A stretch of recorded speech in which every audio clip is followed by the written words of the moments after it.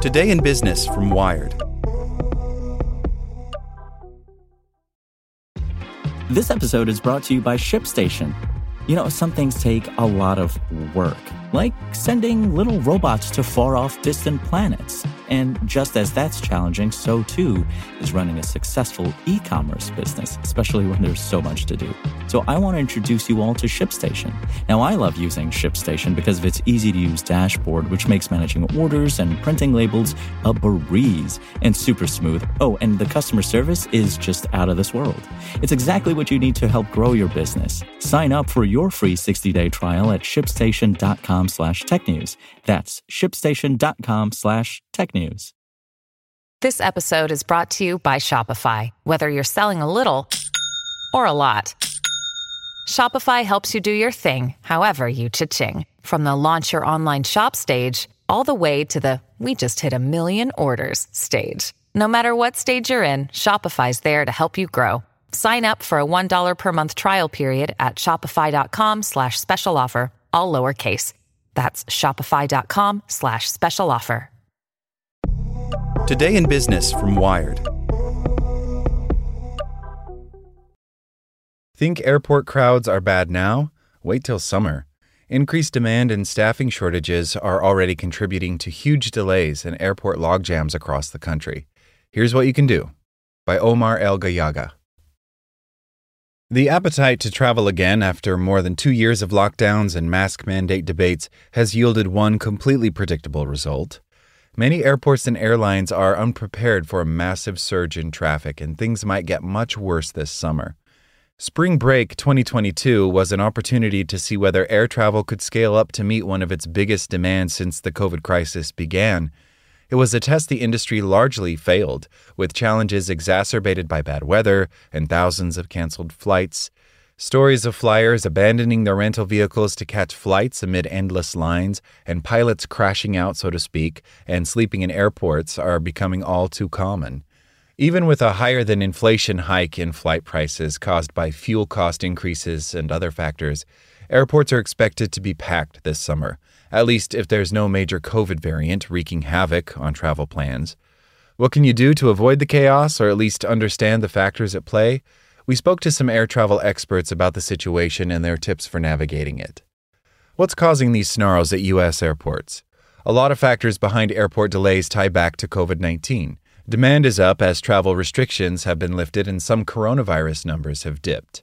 High gasoline prices are also putting the kibosh on long road trips for some, and more people are getting stuck at airports due to canceled or delayed flights caused by technical issues, such as Southwest's early April system outage or low staffing.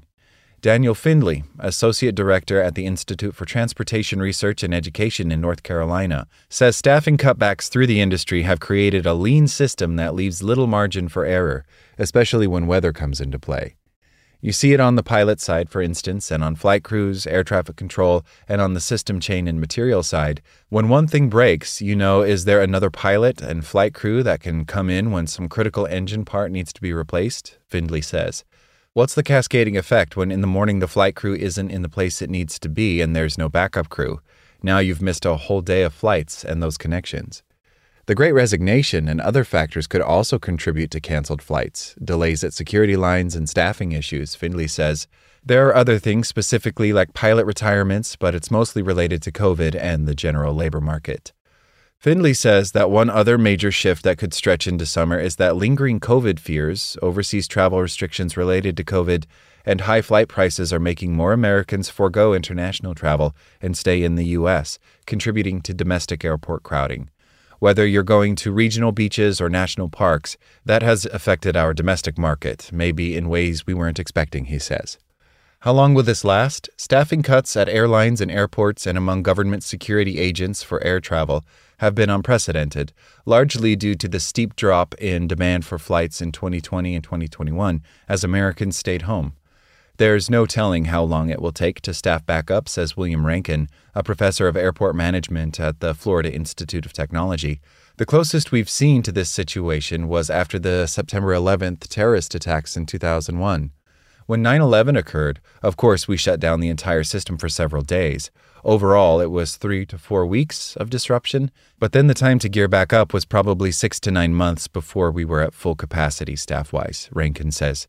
He says he couldn't even begin to speculate how long that might take post-COVID. On top of all the other reasons for cancellations and long lines, some airports are also dealing with multi-year construction projects that may have flyers scrambling to find parking or rerouted gate departures. Those kinds of projects can take multiple years. Some airports will have trouble handling large crowds well into next year, especially if staffing woes continue. What can be done? Airport construction projects, security logjams, and stories about holiday airport meltdowns may have an amplifying effect on delays. Spooked passengers who fear long lines and missed flights may get to the airport hours before they need to, causing more unexpected crowding. That sometimes clogs up screening checkpoints, affecting the capacity to handle that throughput, Rankin says. One solution to that, which was used after 9/11 in Fort Lauderdale, was to restrict checkpoints to within 2 hours of a flight. If things get particularly crowded and difficult to handle this summer, Rankin said that may be one tactic airports can use to control the flow of travelers. For passengers, the best solution may just be to have backup options and stay well informed. Rankin suggests using airline and airport apps that provide real-time scheduling information and alerts on delays, rather than waiting on text messages or calling in for updates. It's up to the passenger to monitor their flight situation, Rankin says. Findley says one way you can tell the air travel industry is gearing up for a marathon of crowded airports is by the beefed-up amenities. You see airports with really nice restaurants, comfortable places to relax, places to charge your phone. They're recognizing that people are spending more time in airports, and they're trying to make that experience as comfortable as possible. Airlines, airports, and concessionaires ultimately need to work together to provide an optimal customer experience. Findley says he usually books earlier flights with longer layovers to account for potential delays or cancellations that could affect his route. I'd rather have a 4-hour layover and have some wiggle room than a 2-hour layover and miss my flight, he says. Other ways to counter bad airport news? If you live within driving distance of multiple airports, use that to your advantage if you have to rebook travel or get routed elsewhere. Some airlines have even incorporated ground travel into their own plans. In Philadelphia, American Airlines is now incorporating buses on some routes to nearby airports. Above all, Findley urges travelers should remember what a miracle air travel is and should refrain from taking frustration out on airport security and airline personnel. It's highly unlikely you're talking to the person who created any of the problems.